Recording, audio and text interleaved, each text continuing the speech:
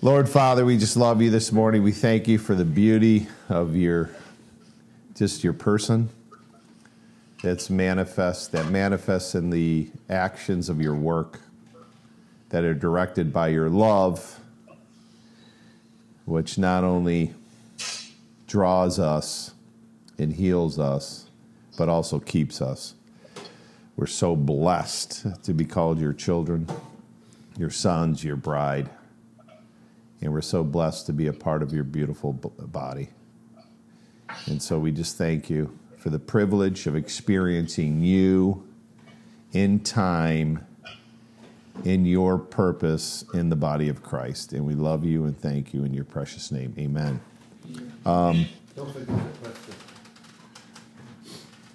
Quickly this morning, I just wanted to talk about a privilege of the body of Christ. And turn to 2 Corinthians chapter 5. And I never, ever connected these two together, even though they're right next to each other in the Bible. Shocker. And so I'm going to read. I do this a few times. I talked to the boys about this before. They kind of liked it.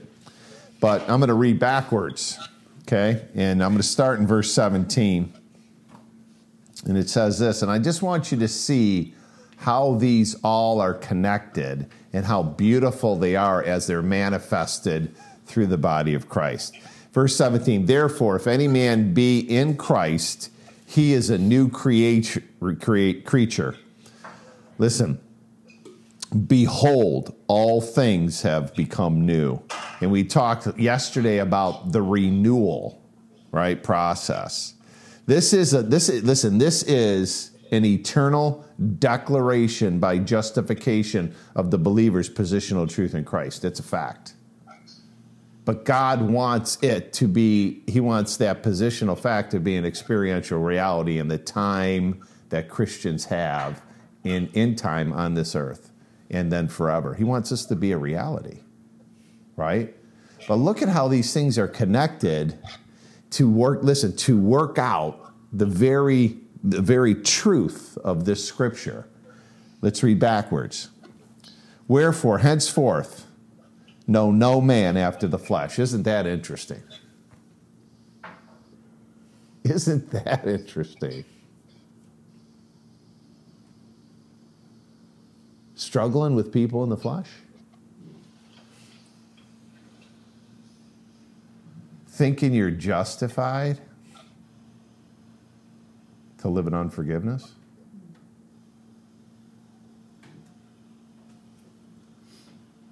Comparing? A question I've asked every believer, hey, do you want to experience your new self, your new creation, your new image, right? In Christ? Would you like that? Yeah.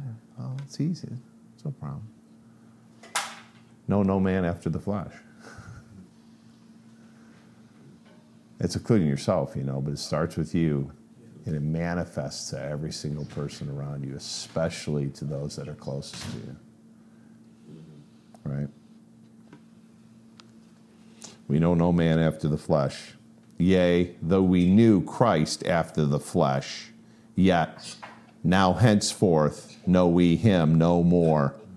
Now, this is speaking of those bracelets, okay? First of all, did Christ have a sin nature? No. Did he ever sin? No. So it's not talking about not seeing Christ after a sinful flesh. It's saying, hey, don't compare yourself to the operation of Christ in the flesh. You know those little things? What would Jesus do? Just clip that off and throw it away because you have no idea. That's just the facts. Because if you think you do, you'll compare yourself to him and then everybody else, and all you will know is yourself and people after the flesh. Okay? Let's get that straight. 15. Why? This is why.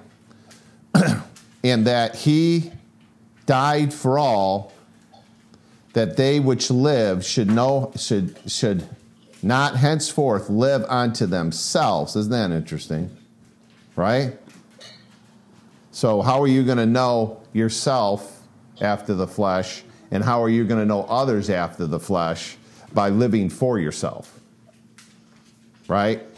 It says that he died for all, that we should not live henceforth unto ourselves, but unto him which died for them and rose again.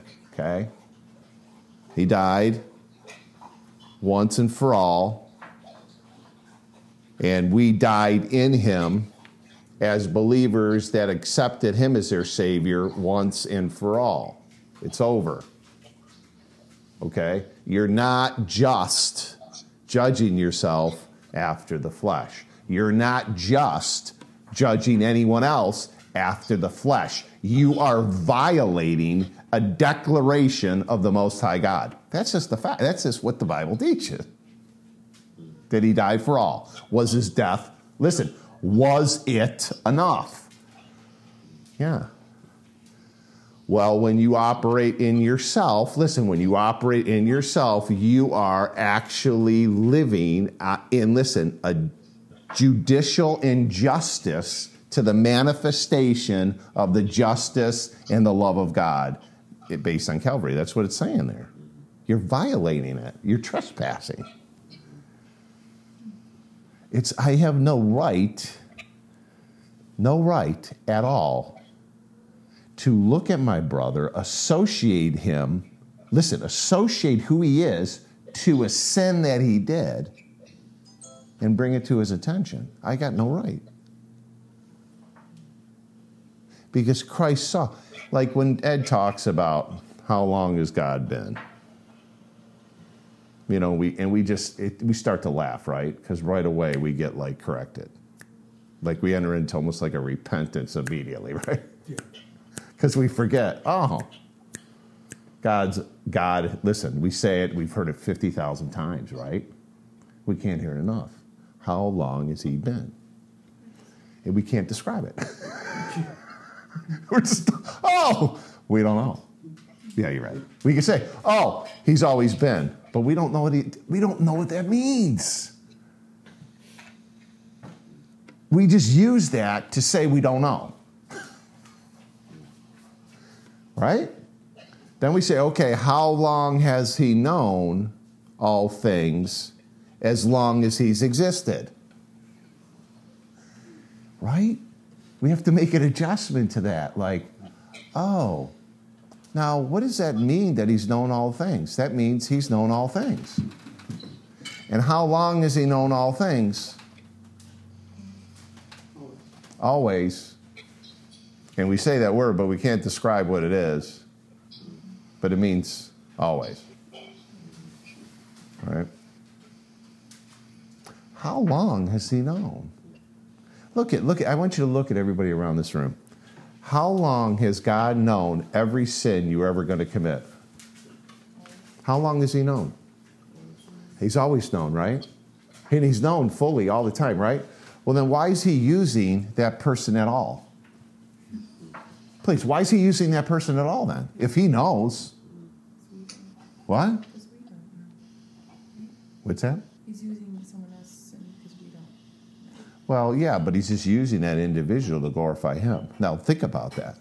It's okay with God to use that person to glorify him, but it's not okay with you.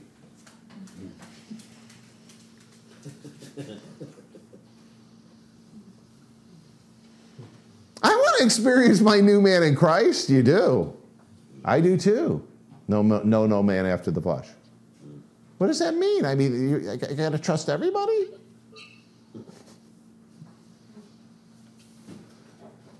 Pretty sure God says trust no man. Right?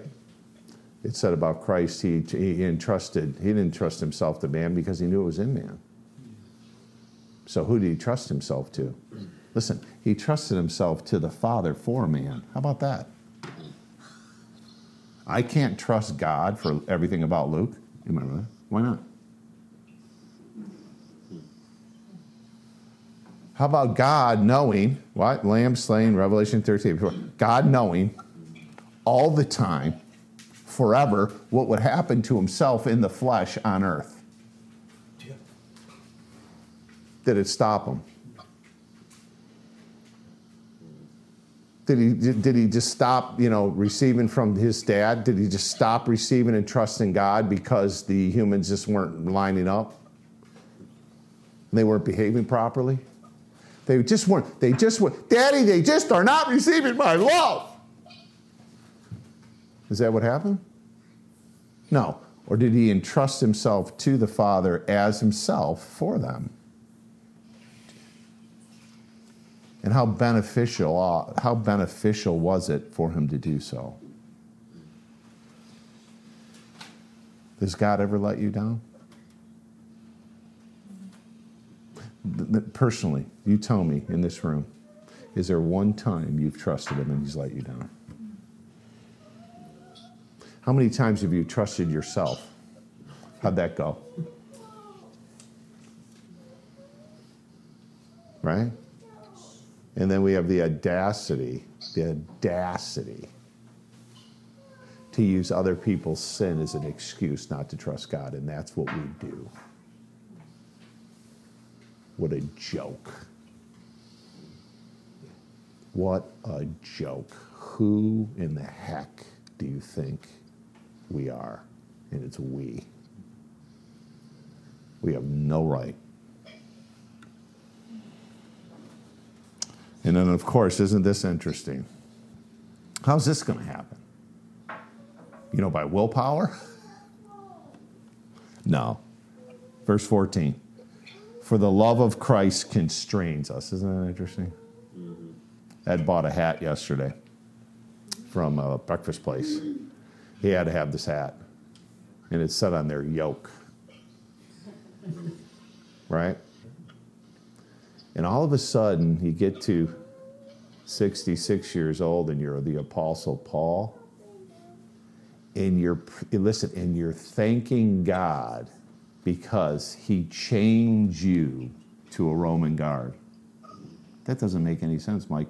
It makes sense when you understand and start comprehending what you're like in your own direction.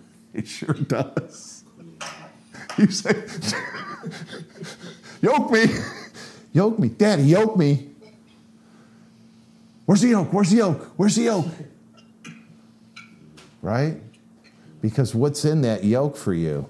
Restraining love. Right? The ability to not know, the ability not to know myself after the flesh. Oh, good Lord, thank you. Oh, that has nothing to do with image. Nothing. Everything. It's the love of God. I sat outside with Isaac McLaughlin, and he was talking about some things, and he says, I'm afraid I'm gonna veer off from God. And I'm afraid I can't keep myself. That's what he said to me. He's really talking about a Philippians chapter 2, verses 12 and 13. It's really what he's talking about. He just doesn't know 13. I said, what keeps you? Yourself or the love of God? In 1 Peter 1:5. What keeps you? Can you imagine God entrusting us to keep ourselves? Your experience could be hell in a handbasket, and it can, but it never changes your position. What's keeping you? Your work or his? Now, can you, listen, will it keep your experience if you make a mental adjustment and repentance and say, yeah. I tell people all the time, you don't believe you're saved? You're struggling in your experience, and you truly are, and you've accepted Jesus as your personal Savior. You get hit by a car, you'll find out. Listen, he doesn't have to adjust to our thoughts. He's far above them. We have to adjust to his. Okay? And I'll end with this. For the love of Christ constrains us, because we thus judge, we discern, that if one died for all, then what? Then all are dead.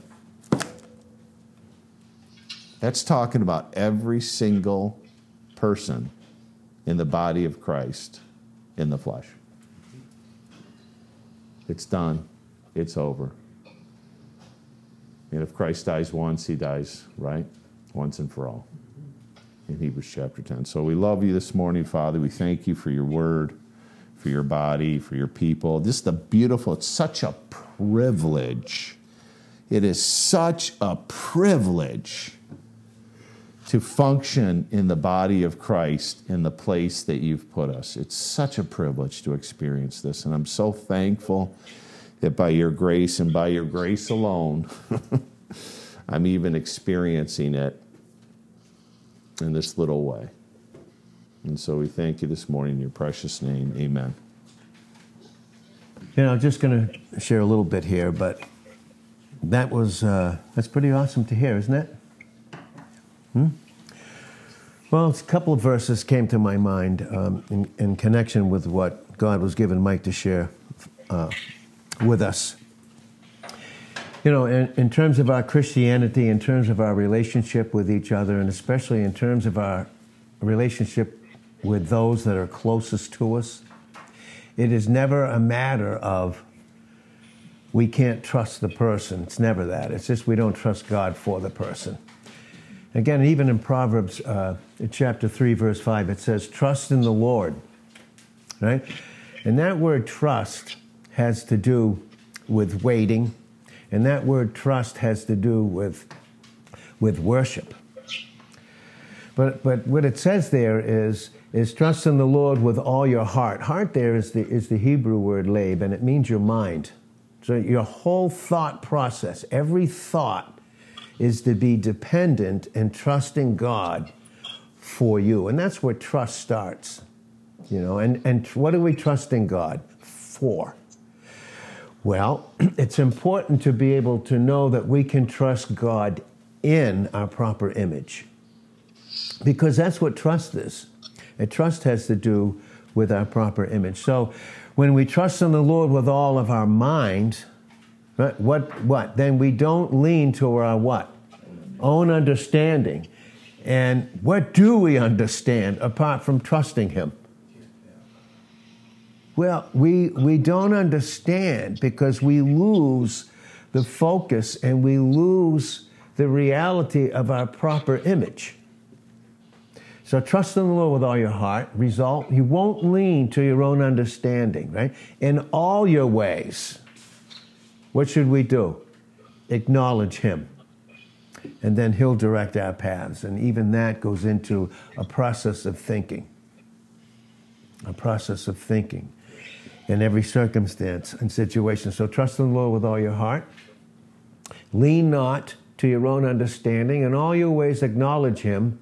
He'll direct your paths. Then what? Be not wise in your own eyes. Is there any wisdom in our own understanding apart from trusting Him? Is there a proper image of me? And so when Mike was sharing that, again, to know no man after the flesh, and all things are new, it's knowing who I am in my image, in my own individuality. And when I asked Mike this morning, what do you think? And I think this is very important, maybe the last time, that at some point that if we could just have the men, I think it's very important for us as men, for what God has for us.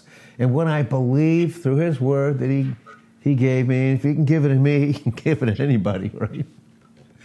So, but I just think it's so important if we could do that, you know, and just before we go. But I mean, these verses, I mean, what was shared this morning, it was pretty awesome. So, okay, so trust in the Lord with all your heart as we wrap it up. And lean not to your own understanding. In all your ways acknowledge Him. Okay? Acknowledge Him.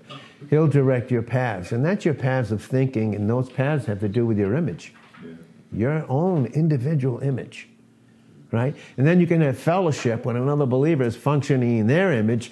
Well, guess what you have in common? And fellowship is having something in common, and having that in common in fellowship is Christ and Him alone. That's why we can both have fellowship, right? So, I think it's so important here. And then when it says in 2 Corinthians 5:17, therefore, if any man be in Christ, well, if he is in Christ, is there an if about it? No. So really what this is saying in the original is if and since. Really it should be, the translation should be since a man is in Christ, he's a new creature. That's right. Hey, listen, if I can understand certain things, I guarantee you can. I mean it too. I'm just being very, very honest with you.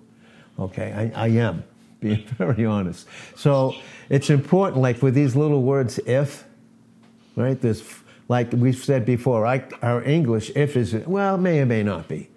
So if I don't understand it, like, if a man, well, am I? Yeah. Oh, I don't know. I may or may not be. Based upon what? Like Mike said, God's thoughts? Or my own understanding? Because if I function in my own understanding, it's going to be a big if, right? Right. But this is a first-class fulfilled condition. There are 4 classifications of the Greek word if. There's if and it is, and that's the case here. If and it is. Second one, if and it isn't. Third one, if and it may or may not be. Fourth one, possible but not probable. Here, since a man is in Christ. Since a man is in Christ. In Christ. Since a man has a proper image, what? He's a new creature. And with that proper image, guess what it keeps out? Old things. It keeps out old things. It keeps out old thinking, old understanding. It just keeps it all out. And now when we say here in 2 Corinthians 5, verse 14, it says, for the love of Christ constrains us. How does he constrain us? How is he constraining us? How? And this word literally in the Greek means he's holding you in a vice. Right? I mean, how do we determine what our image is outside the love of God that provided it for us? We just don't. So it's the love of God constraining us. Now, when it says us, honestly, what it's saying is it's each individual. It's each individual. I can't constrain you. We can't constrain each other. That's huge. Yeah. And it's not anyone's responsibility. Right. Because to try and do so would be to function, and it's what you said, to lower Christ down to your level. And to think that, again, that comes into this false understanding and a wrong image that somehow God needs me to help Christ perform what he already did apart from me. So... And for the love of Christ constrains us, really individually.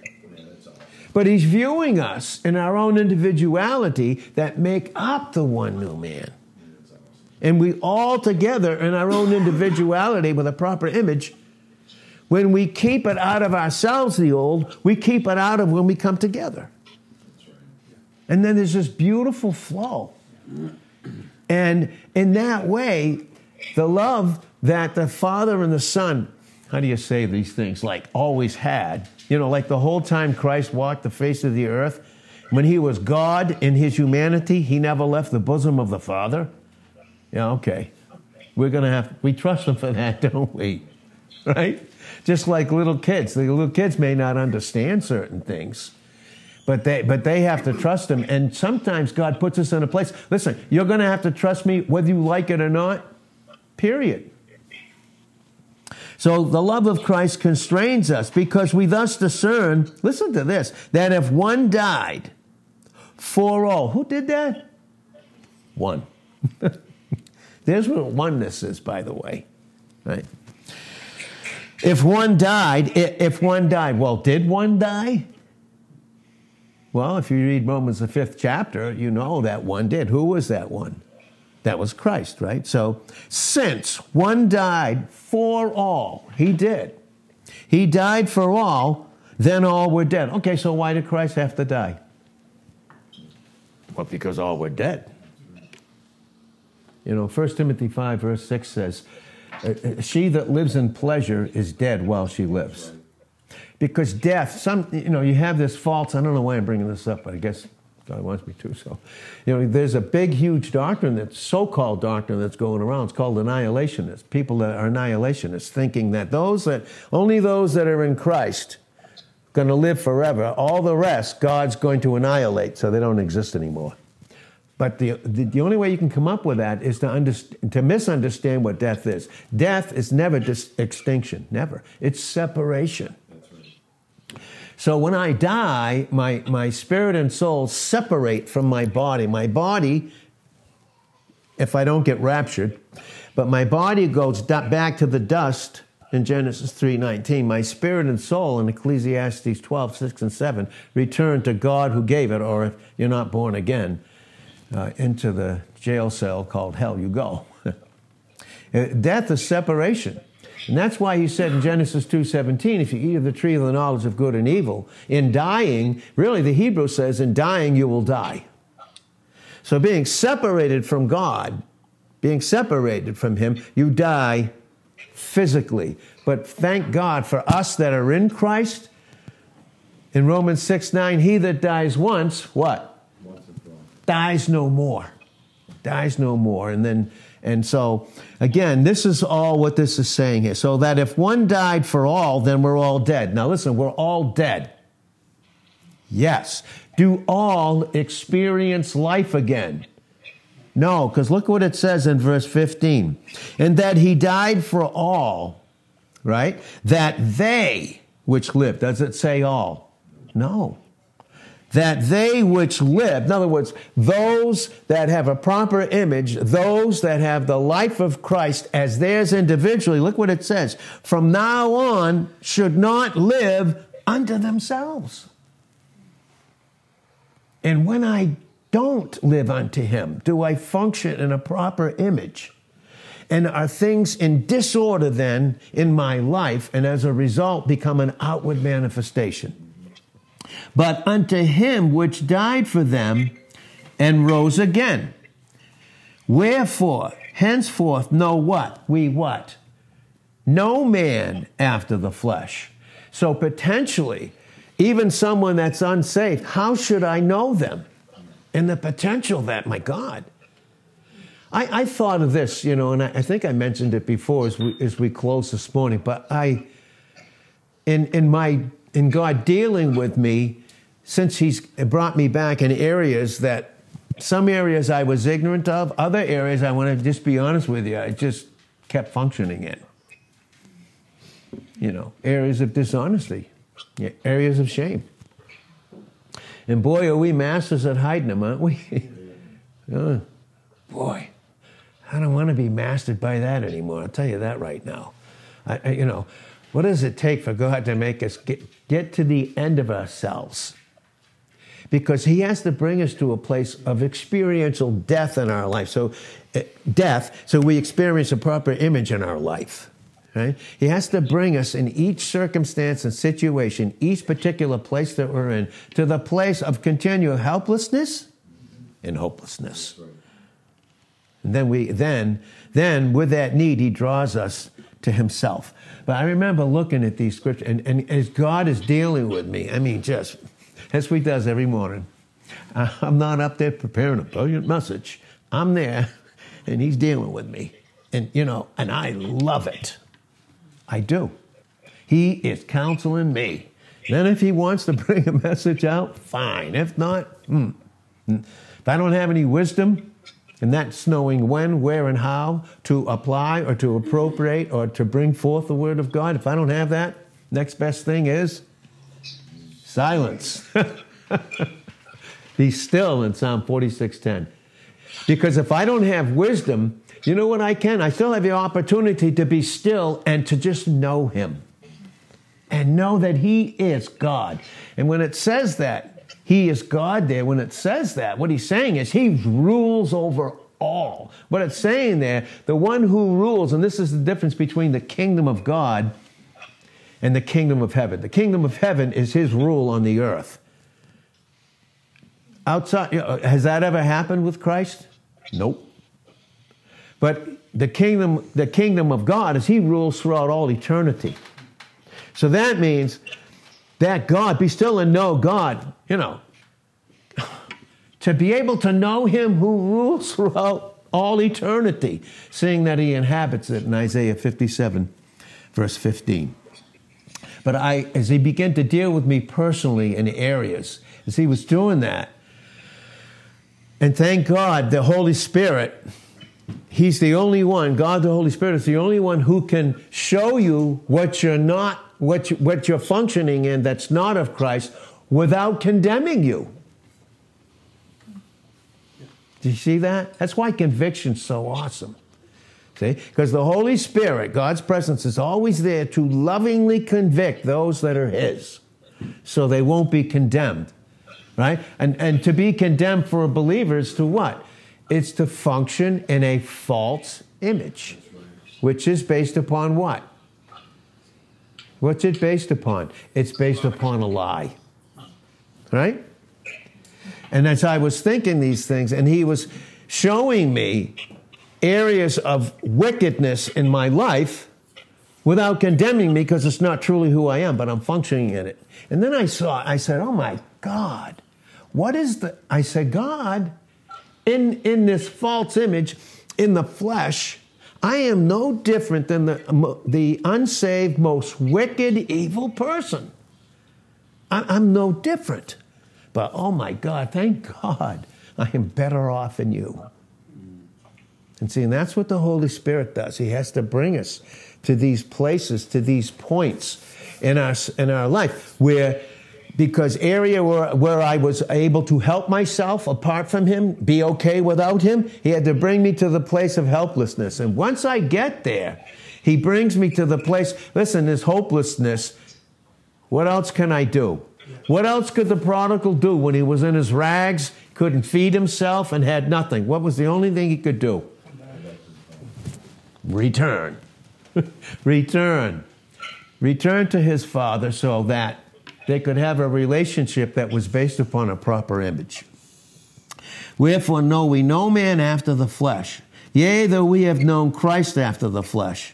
From now on, we are not to know him that way. And I love what you said about those bracelets, because the fact of the matter is, even some songs that we think are okay, we are to know, this is how we're to know Christ, honestly. Yes, he was a baby. Yes, he came. That was nice.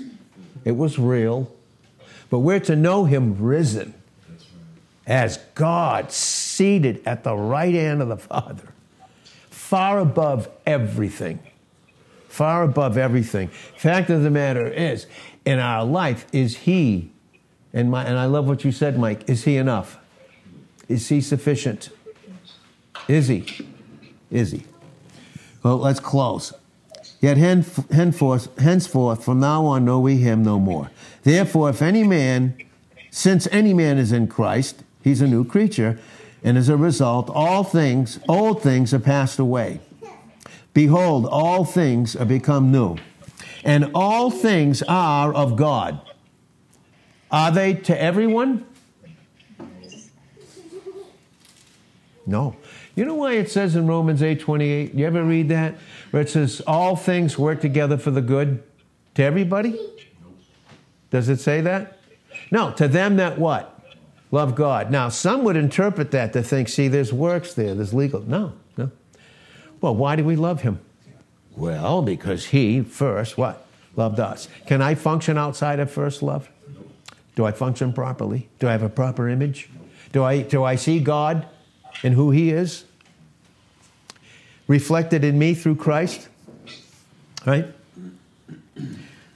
All things are of God. For who? Who has reconciled us to himself by Jesus Christ. So all things work together for the good to them that love God and are, and the Greek says, are the called according to who? To whose purpose?